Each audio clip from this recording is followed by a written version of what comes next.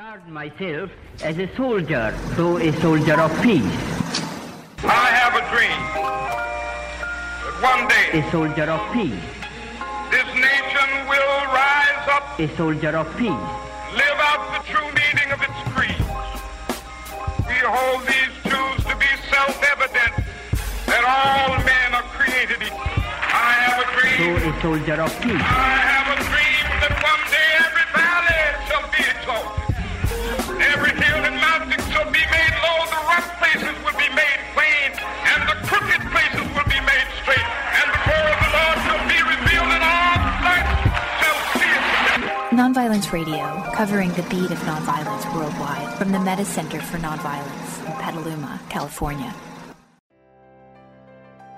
What they're most scared of is mass non-cooperation. And when mass non-cooperation is organized and strategic and targeted well, it has shown again and again that it can protect democracy and challenge authoritarianism.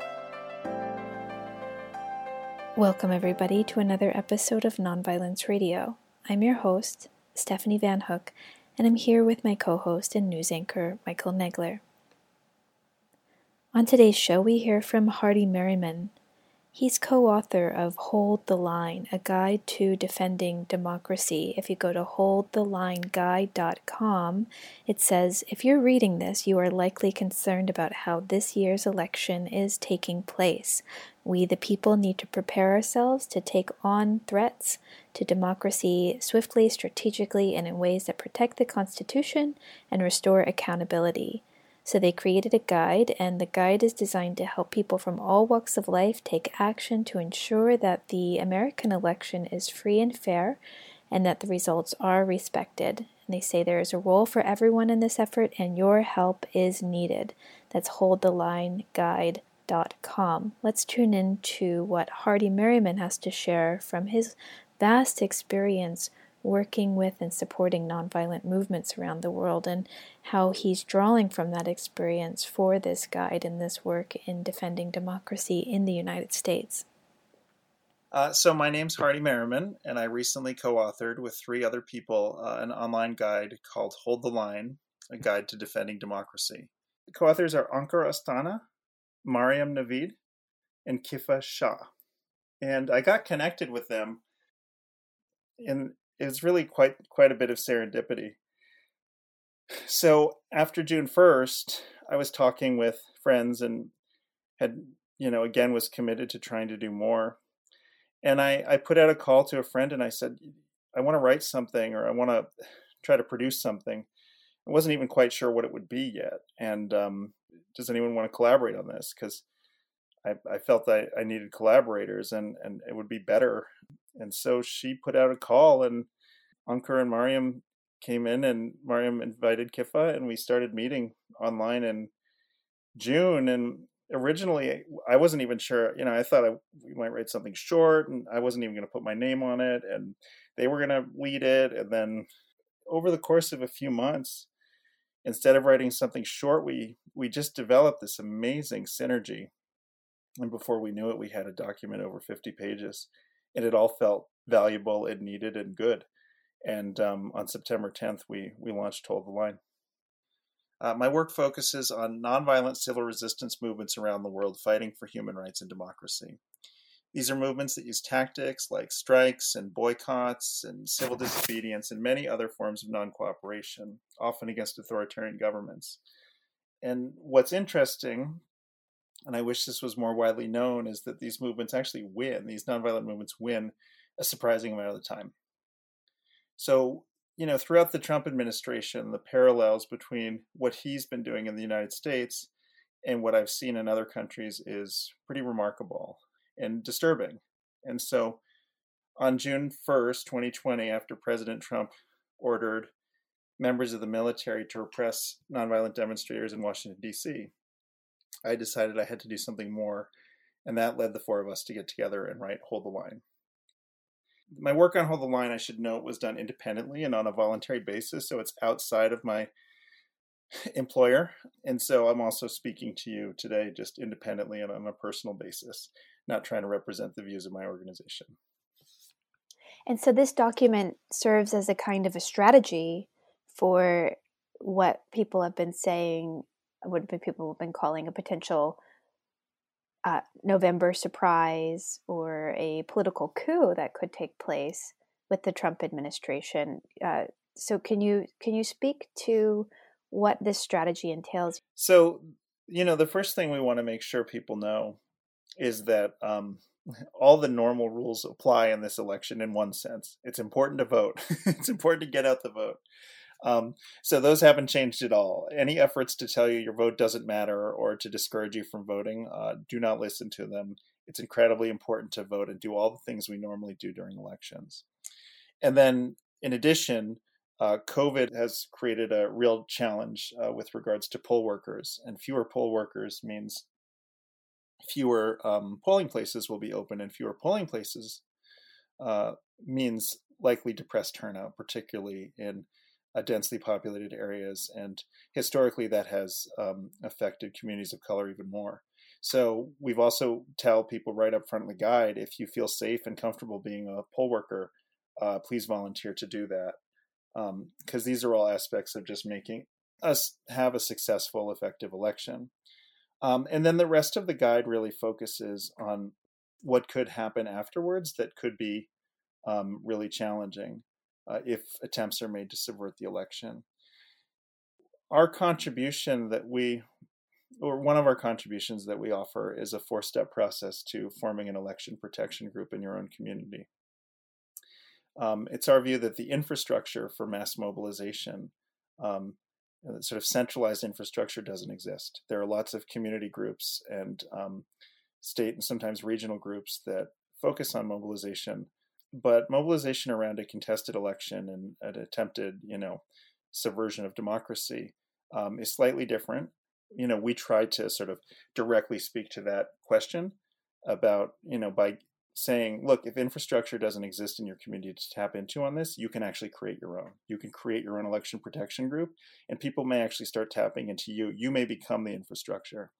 And we go into a lot of detail on that because we think everyone has a role to play, even people who don't consider themselves activists. We provide detailed meeting agendas for people to start forming their groups. We lay out principles around which groups can organize. We really try to make it possible for anyone to say, okay, we're going to do this, because that's what very well may be needed. And then the last part is just about bringing in a sort of civil resistance perspective in terms of a model of change, and talking about the critical importance of remaining nonviolent, certainly being disruptive through strikes, boycotts, protests, and many other acts of non-cooperation to resist subversion attempts, but remaining nonviolent for all the reasons we know, particularly based on international cases where authoritarians often prefer violent opposition. They will attempt to provoke violent opposition because they know that gives them lots of advantages. What they're most scared of is mass non-cooperation. And when mass non-cooperation is organized and strategic and targeted well, it has shown again and again that it can protect democracy and challenge authoritarianism. So in Hold the Line, we make a very clear point. We're concerned with making sure that the election is successful, which we define as safe, in which people can access their, and exercise their right to vote, which all votes are counted, in which irregularities, if they emerge, are investigated and remedied. That's a successful election. If that happens, we're happy. This is not a guide that's designed to undo an election result that we don't like. If there's a legitimate Trump victory, then that's what it is. Hold the Line is not there to say we don't like that result. Now let's organize against it. Now let's organize to try to undo it. So civil resistance is also legal, right? It's also an exercise of rights. Our Constitution, our First Amendment is very clear.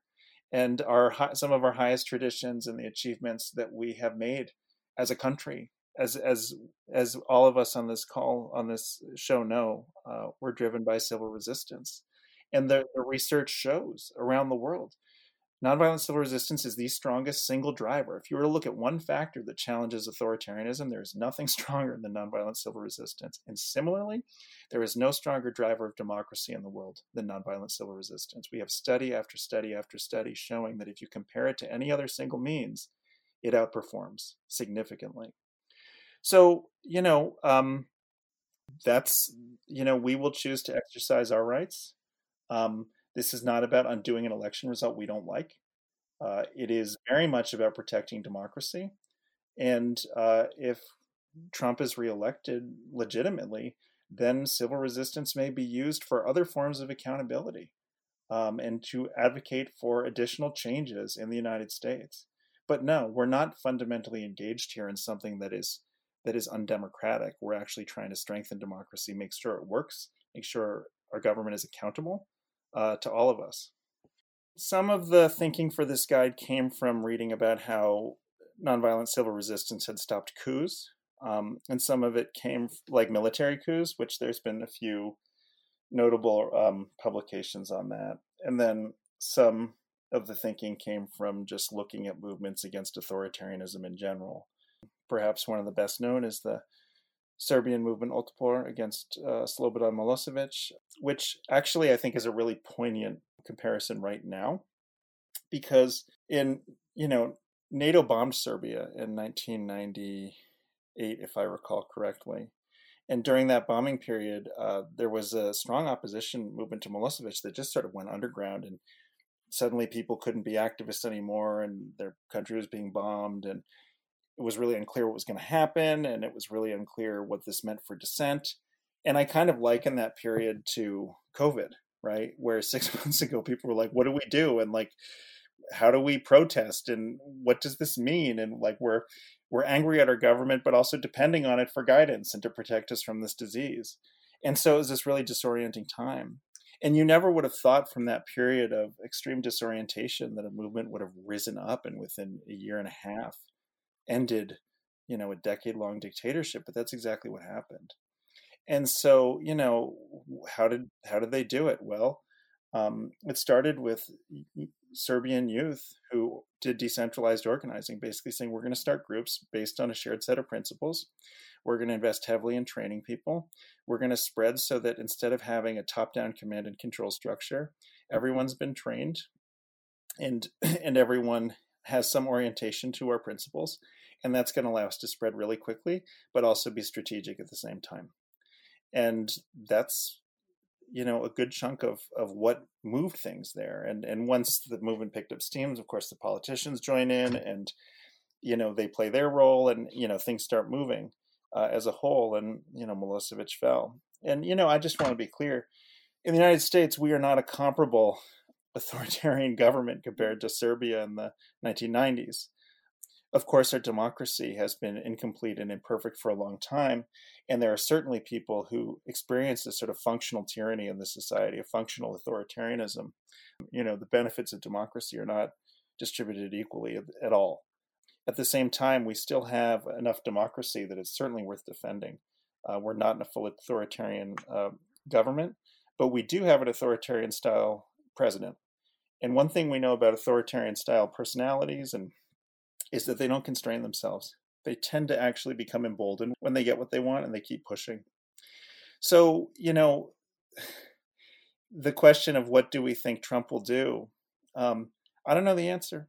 Do I think he's going to, based on precedent, if past his prologue, then likely he's going to push things, right? And even if you think he doesn't, even if you're like, well, there's only a 20% chance he'll really do something outlandish and try to do a power grab and steal the election, I'm not comfortable with a 20% chance. We need an insurance plan. We need an insurance policy. That insurance policy around the world is organized people mobilizing when institutions fail. When institutions fail to constrain an out-of-control leader, it's ordinary people who do that job through nonviolent organizing. That's what the research tells us. That's what the case accounts tell us. That's what our own history in the United States tell us. So I'm absolutely confident that we can do it again.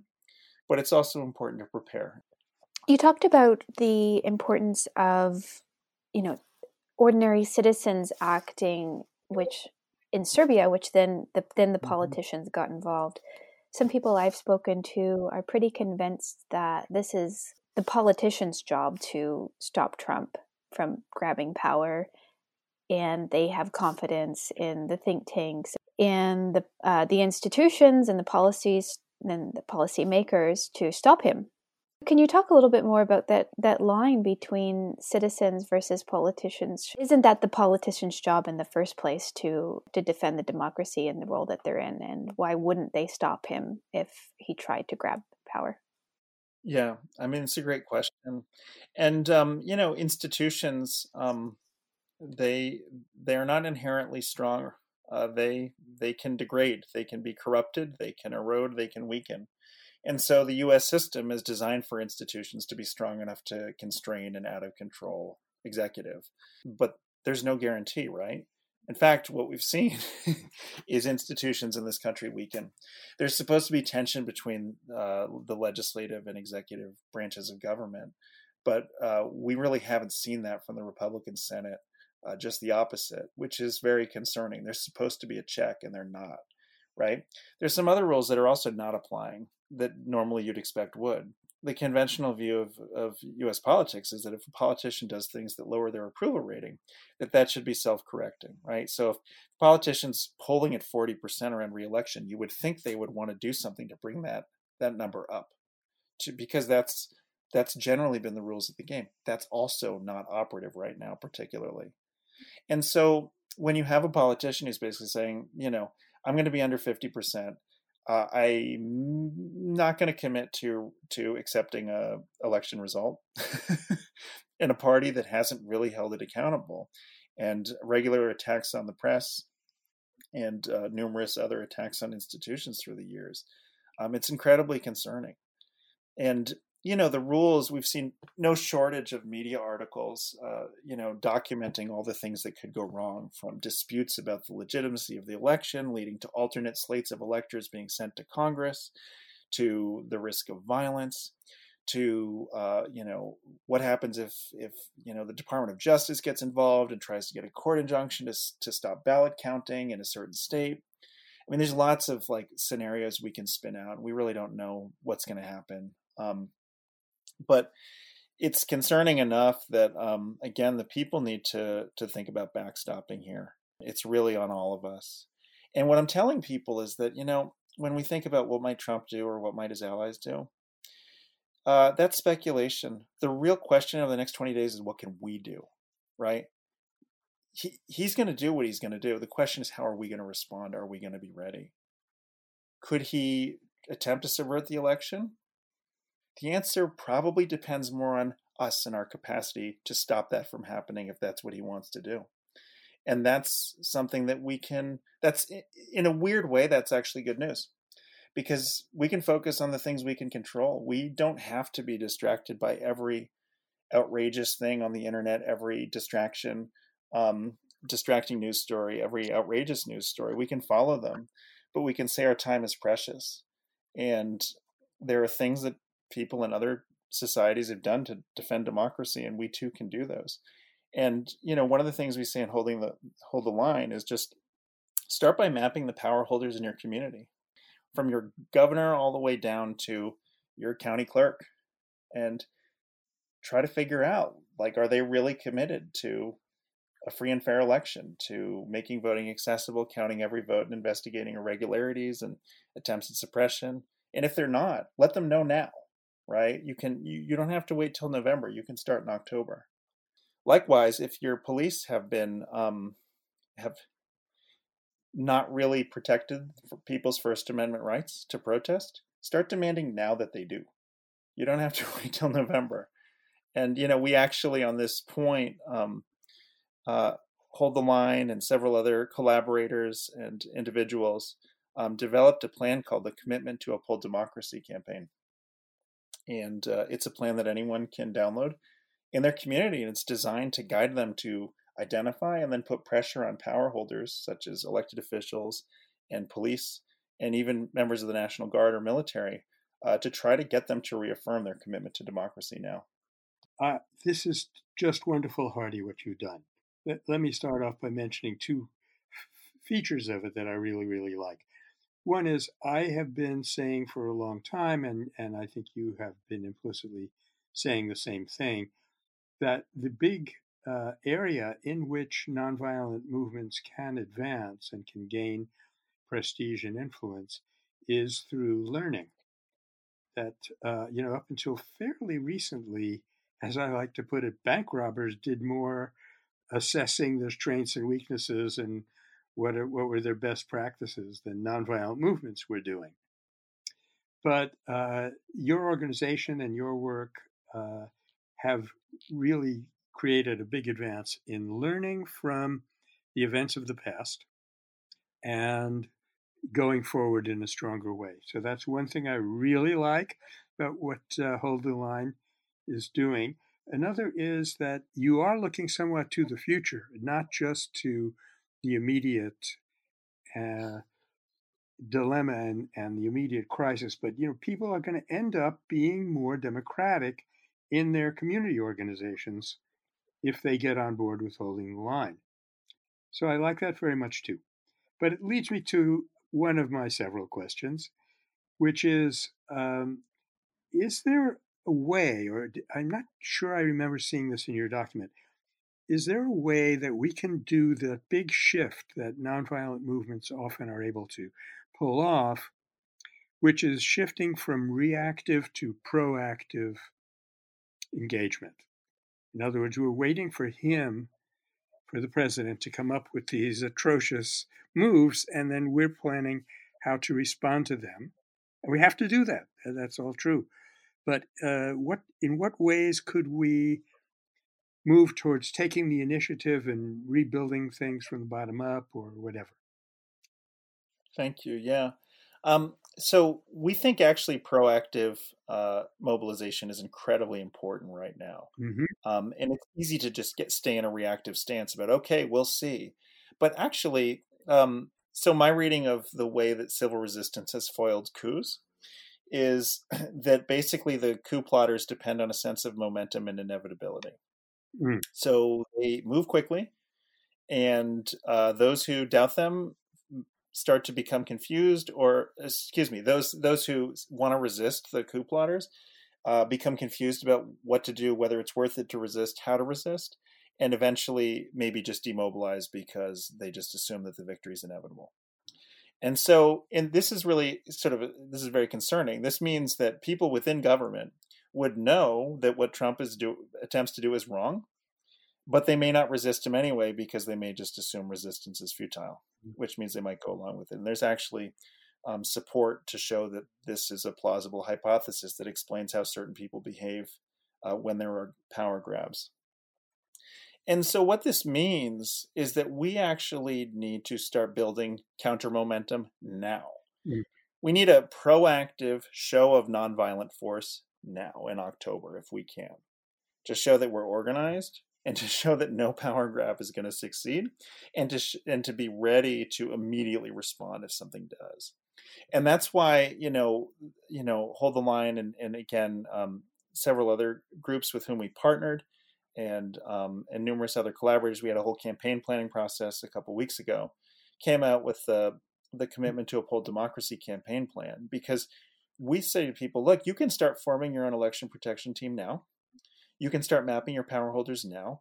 You can start figuring out who may be wavering in terms of their commitment to democracy or the Constitution.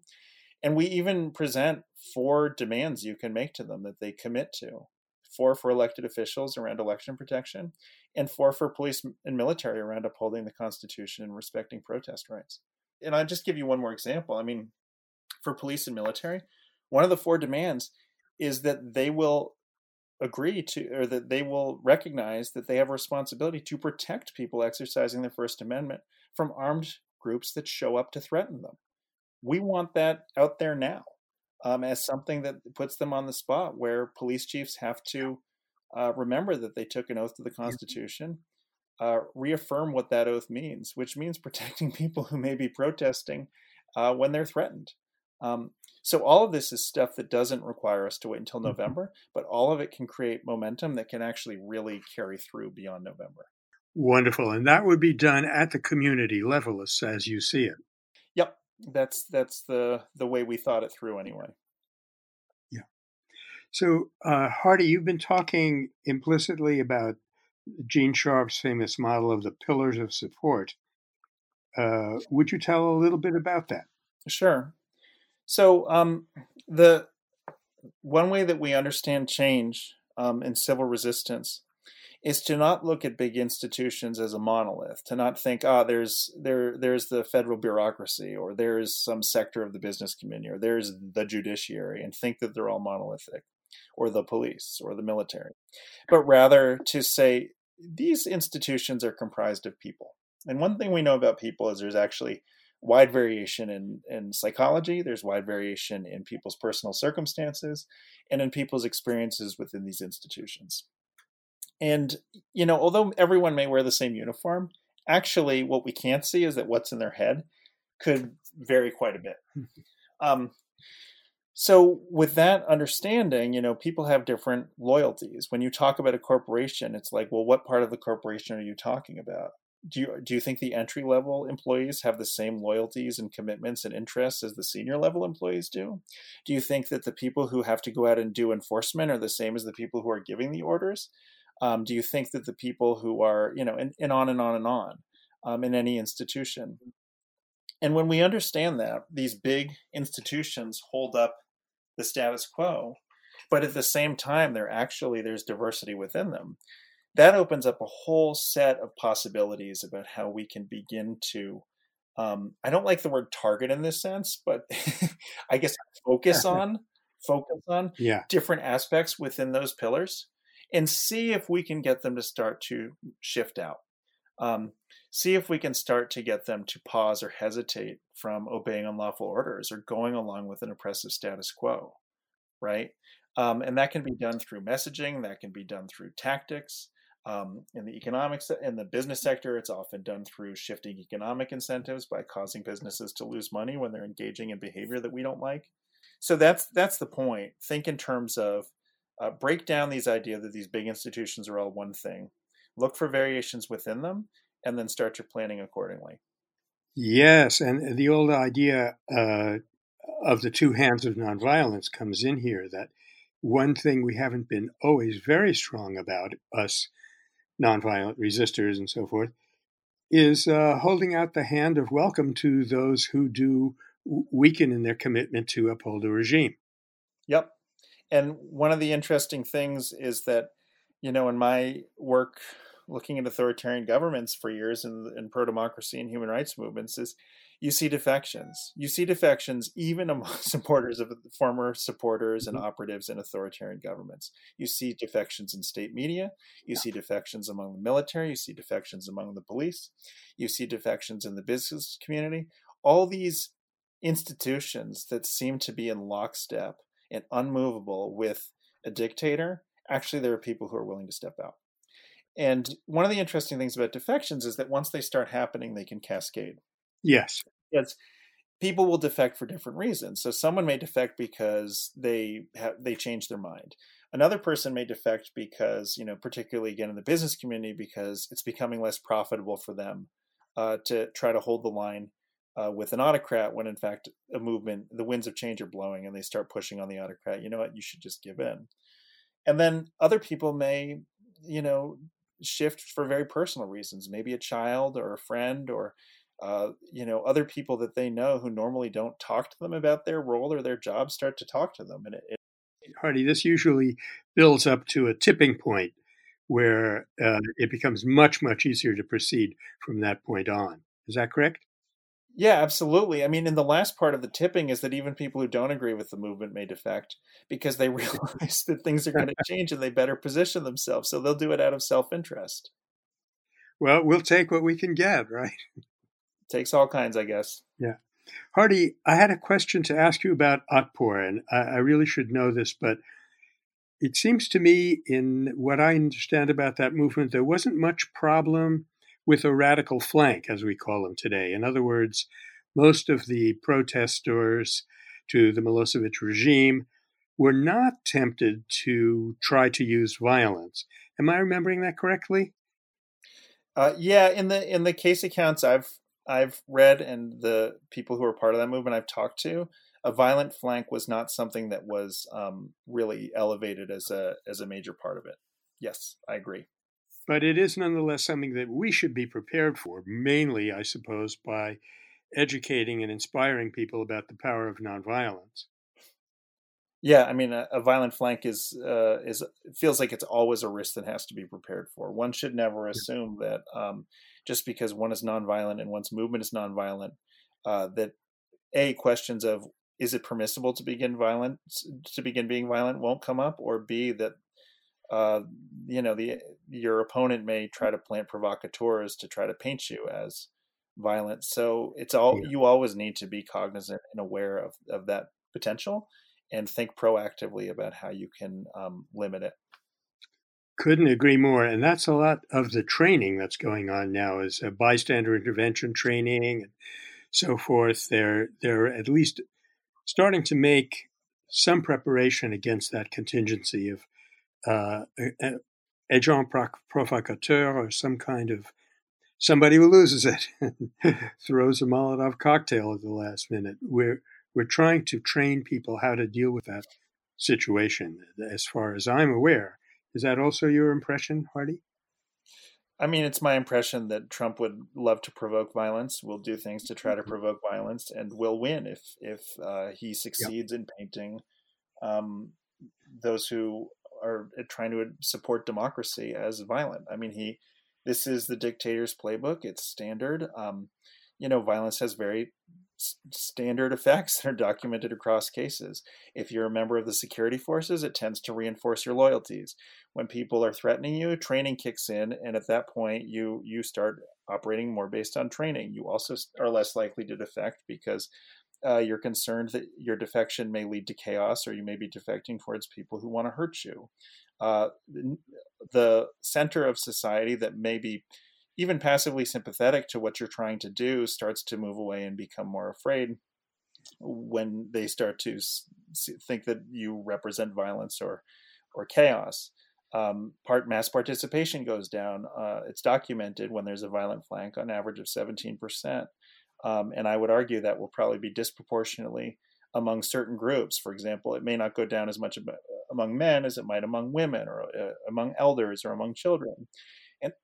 And so it starts to skew the composition of the movement. In the meantime, you reduce the risk that violence is going to backfire. Whereas if you remain nonviolent, violence is more likely to backfire. It's more your movement's more likely to be participatory, and the data tells you that you're more likely to win. So there it is, as I see it. Well, that is terrific. Now, are we doing pretty well on getting that information out to people? I actually think that there is a significant push right now in that direction. And I think the thing is that when you make the case that nonviolent means are preferable for you have to,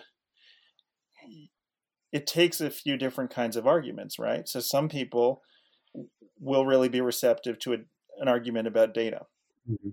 Others will need a fuller understanding of, okay, fine, even if I accept what you're saying here, can you explain to me how civil resistance is going to work, how nonviolent resistance will work? Yeah. Because if their concept of nonviolent resistance is based on protest, and the image they have in their mind is protesters being beaten by people who will not show remorse, then it's pretty hard to convince them that nonviolent resistance is going to win. So you have to get into the pillars of support and how at a macro level, even while there may be incidents of one-sided violence, in that moment, it can be very damaging, and yet it can appear very damaging to the movement, and yet over the long term, backfire is real and actually often hurts the perpetrator of violence more than the movement itself. Yeah.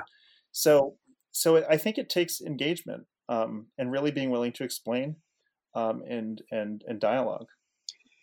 I guess it takes another kind of willingness too, and that is a willingness to undergo a certain amount of suffering if it comes to that, because this is an intense situation. And if we play our cards right and make our presentation to the reference public, the general public, correctly, then the Gandhian principle is that the self-suffering that we willingly undergo will add up to a powerful force in our favor. Mm-hmm. So, Hardy, I'm really quite thrilled with all of this. The next step for someone who does see the need for this and does want to jump on board would be to go to that document. Is that correct? Yeah, I mean, so in terms of starting an election protection team, a few things. You don't have to be an expert. You don't have to call yourself an activist. You just have to find a few people who care as you do and are concerned as you do, and that's enough to start. I think right now is a very confusing time. It's a scary time. And when we're confused and scared, we tend to doubt ourselves. We tend to look for others to gravitate to who may have a better idea, or we tend to look for validation or someone to legitimize what we're thinking. Do the best you can. You have talents, you have skills, you have people you know. Find them. You have assets and strengths. Use them. Organize. What we tried to do in the guide again is to give very detailed instructions of, here's the agenda for your first meeting. Okay, in your second meeting, here's your agenda, and you're going to get into mapping your power holders. In your third meeting, you're going to get into planning tactics. And in your fourth meeting, you're going to sort of track where things are, rehearse, consider your plan, possibly modify it or proceed ahead. And so perfection is not what's needed here. Well-intentioned people who want to do their part and who are ready to take some kind of action is what's needed. And what's really interesting is that when you work with a group who you trust and who it can push you in ways that are really helpful that you didn't even know. The three outstanding people that I have had the privilege of working with on Hold the Line are people I didn't know 4 or 5 months ago. And when we started, as I mentioned earlier, we thought we might produce an article. The reason we produced Hold the Line as a guide is because we worked well together and we were all able to spur each other on. That was my experience. I know that's an experience others have had with groups. So take the first step, even if you're not totally confident, and see where it goes. Wonderful. Hardy, one of my favorite philosophers is Sally Gerner from North Carolina, and she said, the way to get big is to stay small and well-connected. Love that. That's great. Great. Hardy, thank you for your time today. And how can people find Hold the Line and get involved? Sure. So they can go to holdthelineguide.com, and that will have all the information that they need. They're welcome to also follow us on Twitter and Instagram. Our handle is The Red Line Guide for both of those. They're also welcome to email us at defend@holdthelineguide.org. I don't know why our email address is .org, but actually, when you go to our website, go to .com. We have to fix this. This is one of the things about an all-volunteer effort. There's a lot of things we should do. We can think of 100 ways to make our website better, do this or that. But these are 4 people who volunteered and did this. And we're really proud of what we did. And the response has been amazing. And so we're really actually depending on people to go and share it. We don't have some big social media plan or a lot of people working for us to do this. The way Hold the Line is spread has been based on attraction. And a lot of people have said really great things. So let's keep pushing it. So holdthelineguide.com, and if you like it, please feel free to share. Thanks. We were just talking with Hardy Merriman, one of the co-authors of Hold the Line, a guide to defending democracy. You can find it at holdthelineguide.com.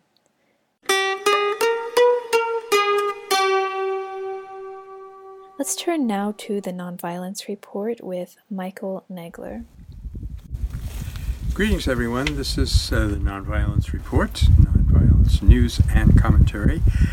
We're again experiencing unprecedented unanimity across mainstream groups, progressive counterculture, or whatever you want to call us, and organizations like the American Sustainable Business Council, for example, and Mediators Without Borders, or Mediators Beyond Borders, are all focusing on the election crisis and trying to assure us that we do have a free and fair election.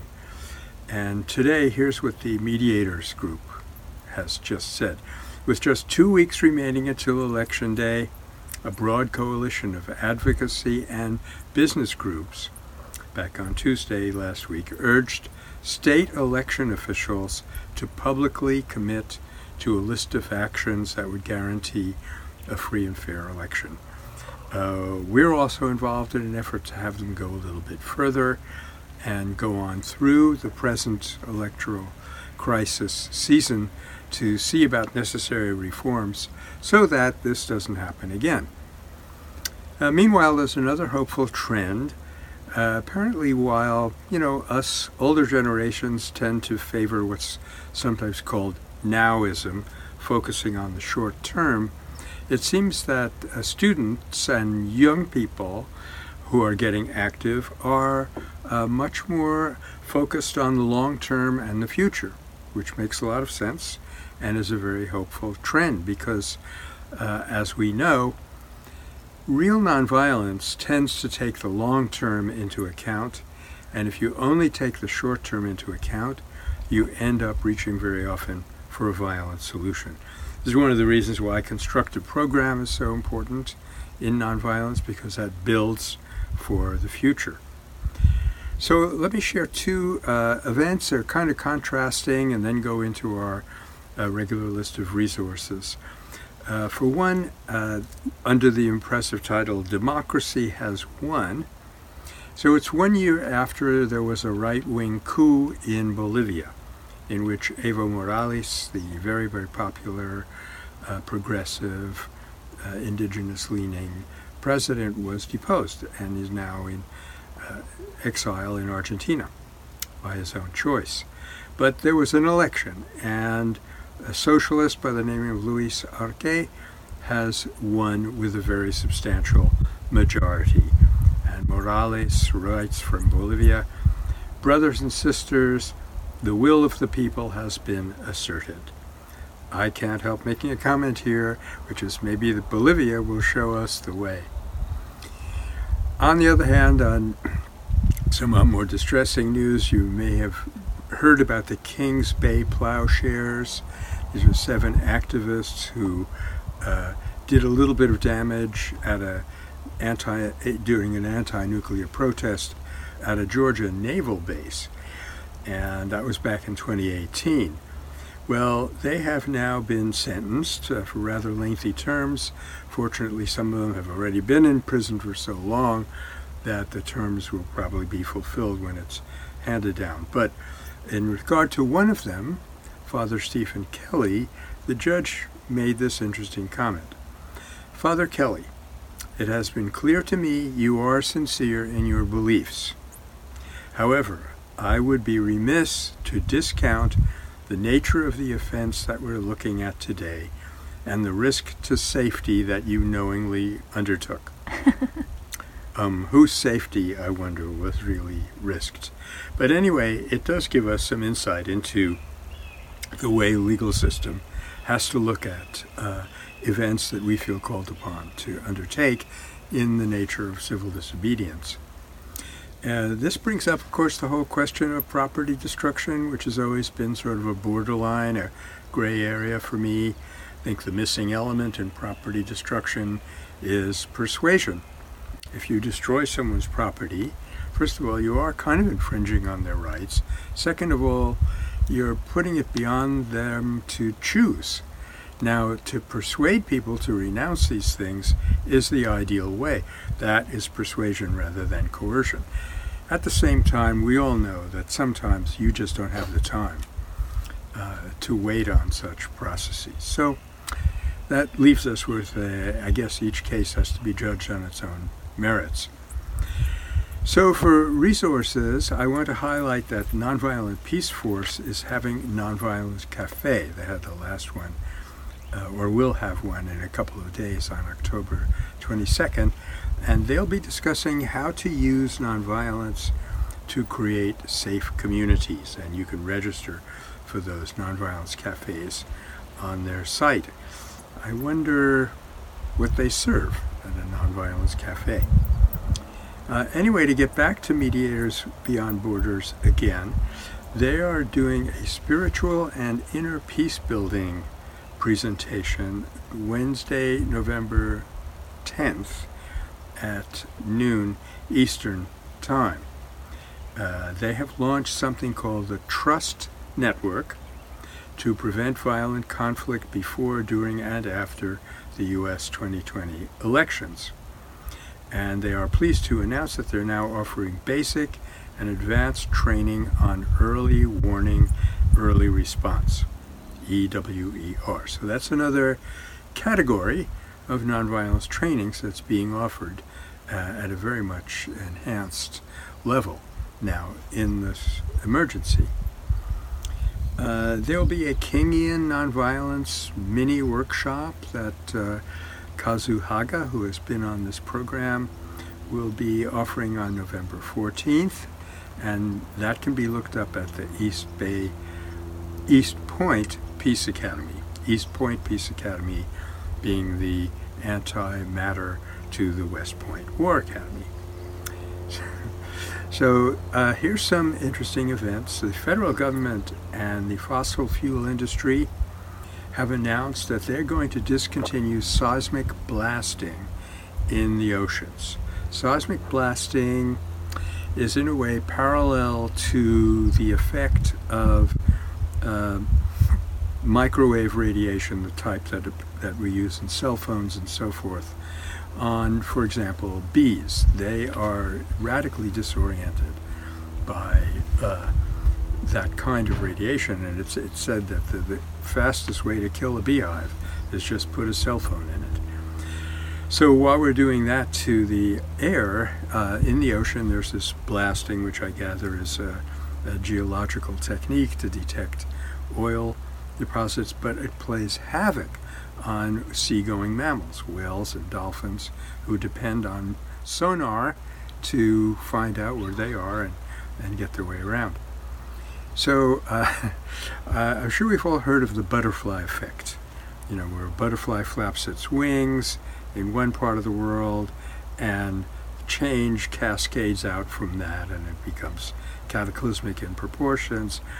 Well, here's another kind of butterfly effect, and I thank Nonviolence News for this report, and that is that a federal appeals court in Texas, San Antonio, to say something else about that town in a second, has ruled that the Trump administration's attempt to build a border wall through a South Texas butterfly sanctuary violates the property rights of the conservationists who run that sanctuary. Happy to say that also from San Antonio, two policemen, and they've done a film called Joe and Ernie, Crisis Cops. I know about this film because it was screened along with mine at the United Nations Association Film Festival just this week. They've started a mental health unit in the San Antonio police station, and with a little bit of funding and a little bit of staff, they have saved many, many episodes from going down in a hail of bullets by just talking to people. And it's just such a simple principle and so basic to nonviolence. It is when we get one of these calls and it's described what's going on, this person has a gun, and the word gun leaps out. And we've had, as police people, 60 hours of training in how to use a gun and 6 hours of training in how to talk to people. So they are now in high demand because of the Black Lives Matter protests and the emphasis and focus, attention to policing. Unfortunately, going abroad now in Thailand and Belarus, the standoffs are still going on, where the protesters refuse to stop and the government continues to repress. So in Thailand, for example, in Bangkok, protesters shut down the entire Bangkok transit system.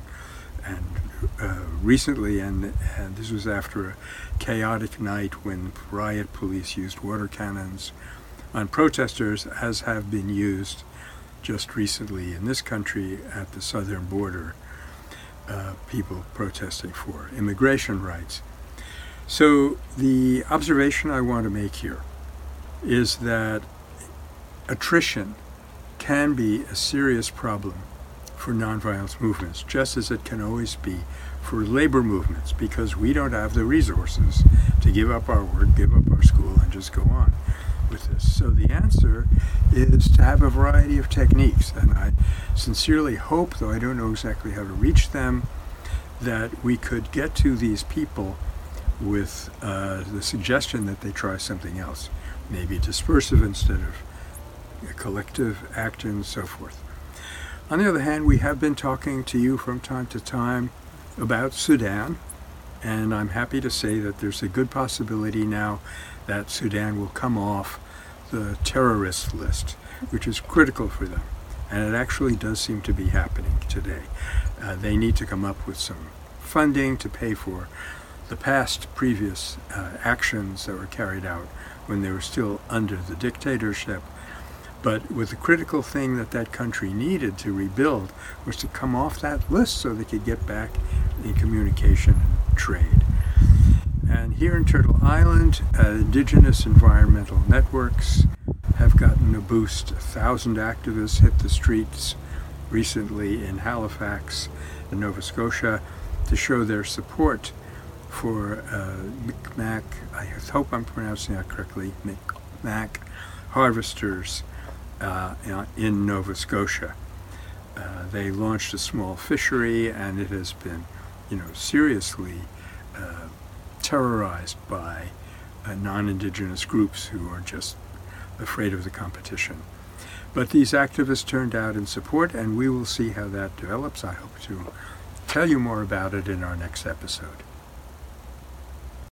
You've been listening to Nonviolence Radio. We want to thank our mother station, KWMR, to Matt Watrous, Julia White, Annie Hewitt, Waging Nonviolence, to all of our listeners, all of the people that help promote the show and support us through the Pacifica Network, and to everybody, until the next time, please take care of one another and remember to vote.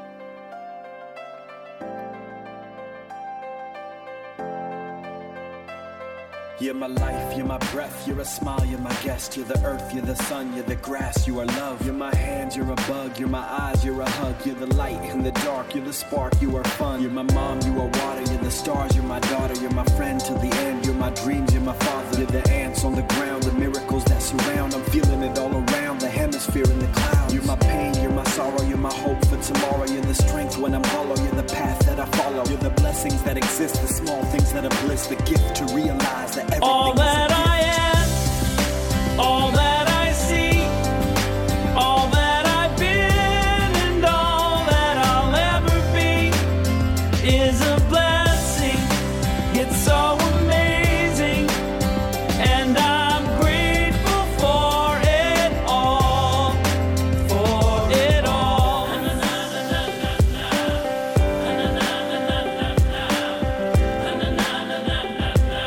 Grateful for it all. You're the blessings every time I try to count. You're the lessons that I learned every time I turn around. You're the water when I'm burned every time I think I found everything I'm looking for. You're the sign saying stop to take a bow and keep moving forward and start looking towards your heart. It'll open all the doors, and only then you'll start to hear the world singing chorus with your mind and heart aligned in purpose. Everything All will feel that I gorgeous. am, all that I see, all that I've been, and all that I'll ever be is a blessing. It's so amazing, and I'm grateful for it all, Every day I sit and pray, cause what I have is more than I deserve or could ever imagine. How do I give back to all of this magic and spread the love so everybody can have it? Doesn't matter if I'm rich or poor, if I got a family or if I'm all alone. Bad things happen, I can just complain and moan. But there's a million things that I can be grateful for. So I lift my hands now, and I open my heart, and my gratitude goes out to everything near and far. All that I am, all that I see, everything I hope, and all everything I that I've dream, been, everything I feel, and all and everything that I I'll be. I ever look deep be down and feel all the is a blessings. Everything I am, and It's everything so I see, everything I amazing, hope, and everything I and dream, I'm everything I feel, and grateful everything I be. for I'm grateful for it all. all It's that I amazing. am, Everything I am, and all everything that I I see, see, everything I hope, and all everything I that I've dream, been, everything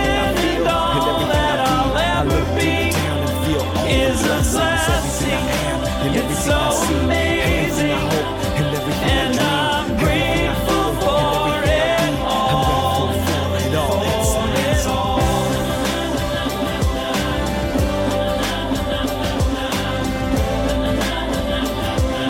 Grateful for it all. You're the blessings that exist, the small things that are bliss, the gift to realize that everything is a gift.